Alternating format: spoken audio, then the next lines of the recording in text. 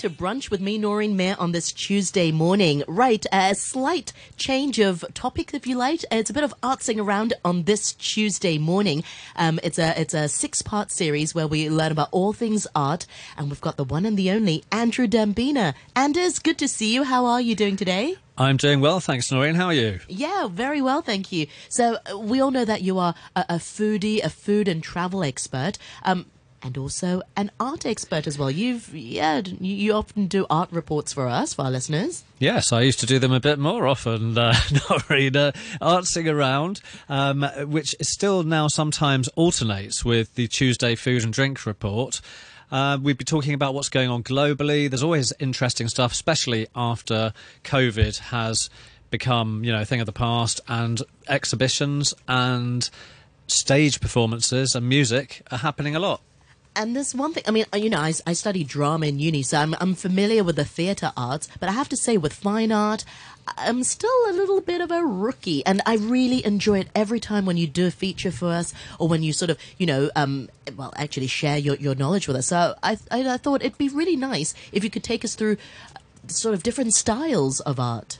You know what, Noreen, when you mentioned this, I realised when I talk to people such as Mrs. D, who is not into art at all, I do have some explaining to do. And some of it goes back further than different styles, in my opinion. Listeners out there, please bear with me, but I want to take you back in time. And we're going to start off today with talking about some of the earliest forms of figurative art. Now, Noreen, if I say figurative art, do you know what I mean by that? I have, like, paintings or like drawings on caves? Well, you're bang on there. Oh. It is. That's the first ever images that came out. Now, by the word figurative can mean of the human body or of animals. And so seeing what beasts or humans are around us. And the first sort of iterations of that were on the walls of caves. In the 1980s, in France, in a place in the middle of the country, there was a place called the Lascaux Caves, and these were thought to be the oldest ever discovered. There's a lovely story. It was in the summer, 1985, I think, and there were some kids playing with a ball, and they kicked it into some caves. And I think you might be displaying this picture on your Facebook page today. There are two caves, and the parents went in to get it for them with their torches, and in there, across the ceiling, now these were not on the wall, but they were going across the ceiling, were these incredible murals or ceiling paintings of bulls and other animals, horses that were around, and they stretched for meters and meters. You have no idea, listeners, if you haven't seen these, the Lascaux Caves, and they're in the centre of France. They're very detailed as well. They are. And these paintings, I've passed on to Noreen one which is the full extent of the mural, and although it looks like it's on a wall, it's just the way the photo was taken. It's actually on the ceiling, so the public are allowed to go into these now. They're in the Dordogne region of France, and you can go in and see them. And then there are some detail shots that you'll also see probably on Noreen's Facebook page, and these do show, as Noreen says, not only detail, but look at the shading of some of the shadows. This is a very highly developed thing, and they are more than 20,000 years old. This has been proven through carbon dating. Wow. These pigments, the colours, I was going to say, what did they use for it? Yeah, they used the local rocks, and they also used tree bark that was ground down, and they boiled. As they became more and more sophisticated in this region of France, there are other caves with paintings, but these were the oldest that were discovered in the mid-80s. And they would boil up plants, let the stems dry, and then grind them to get some earthy colours as well. By the time you'd boiled them, they were no longer green. They would be like a sort of a earthy kind of... Yeah, either earthy brown or a kind of mustardy, Dijon mustard. It's in France after all. so bringing in a bit of the food stuff. But this was back in the 1980s. Then, in 2021, during COVID, this got obliterated by some caves that were found, in terms of much, much older paintings of animals, were found in Indonesia.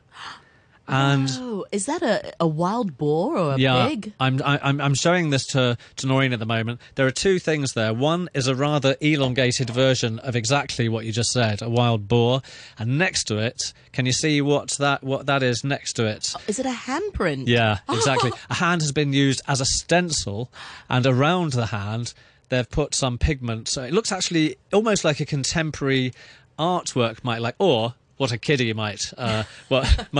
You know, but it's not hand painting. It's not a palm print. It's doing a stencil around the fingers. So you've kind of got a signature there of the artist before writing existed. Exactly, because they probably didn't have the alphabet, or maybe they had their own, of course they had their own language, but maybe some of them didn't know how to read or write. So I don't think there was a written form at that time. So that was the unmistakable handprint of Ave Keck's caveman or woman.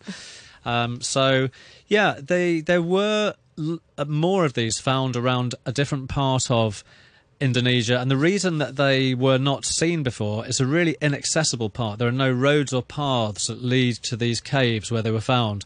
And one day, when some local tribespeople who do live in a very kind of old form of existence without electricity and so on, just decided to investigate one of the forests in their region, which they had to approach by boat. Really, no roads or paths go to this at all.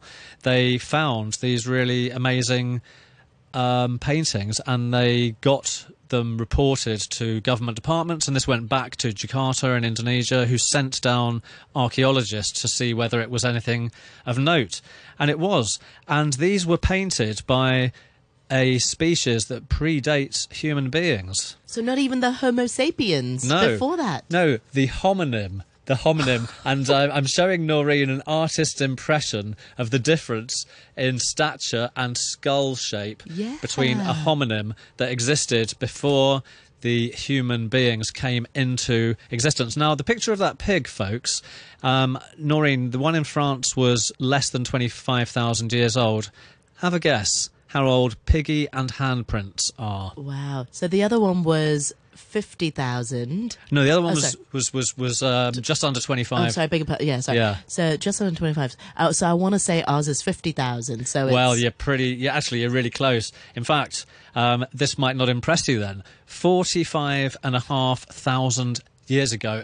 Just a mind-blowing period of time. That's still impressive. I just simply doubled that. Well, that's crazy. It is. To think we're just in our 20s. Exactly. But the fact that the pigment, the colour, has even remained in there. You're in a cave where there's been no carbon monoxide or oxygen breathed for millennia. Yeah. So there's been no deterioration. But what amazes me is that Indonesia, even more so than Hong Kong, is we're in a subtropical place. So there would be moisture and humidity getting into caves, but thankfully it hasn't had any bad effect to make the paint go peeling off the walls. So Indonesia has also, after that one, which happened in 2021, another one was discovered, which was around the 40,000-year-old age as well. Sorry, in 2019, 40-something thousand as well. And I want to show you a picture of this one to see if you can guess what is going on with this image. Ooh, so I can see an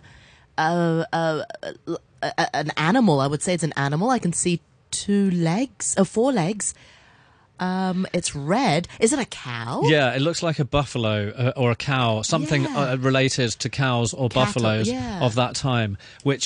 So buffaloes are initially a wild species of cow, and so this would have been something that they would have hunted, but also in miniature form, which maybe tells you how fearful they were of the buffalo with its big horns, are some of the people of the tribe who are hunting. Oh, it looks like little ants at the bottom, but that's just because of their interpretation, their impression of the beast, how dangerous it was, even though they had spears. And they looked so tiny in comparison with the buffalo. That's so interesting. They're using the size to denote the sort of the power. Yeah, I mean, because they're not really trying to get proportional proportionally correct drawing or painting there. Not if the human was size of his eye. Exactly, yeah. Something that I love, and I'm just going to talk about this one really quickly, is from South America. Ooh. And we go back to something that we mentioned just before. Are they hands? Yeah, Andrew? loads and loads of... But this time we have not only hand stencils like we had in Indonesia. This is in Argentina,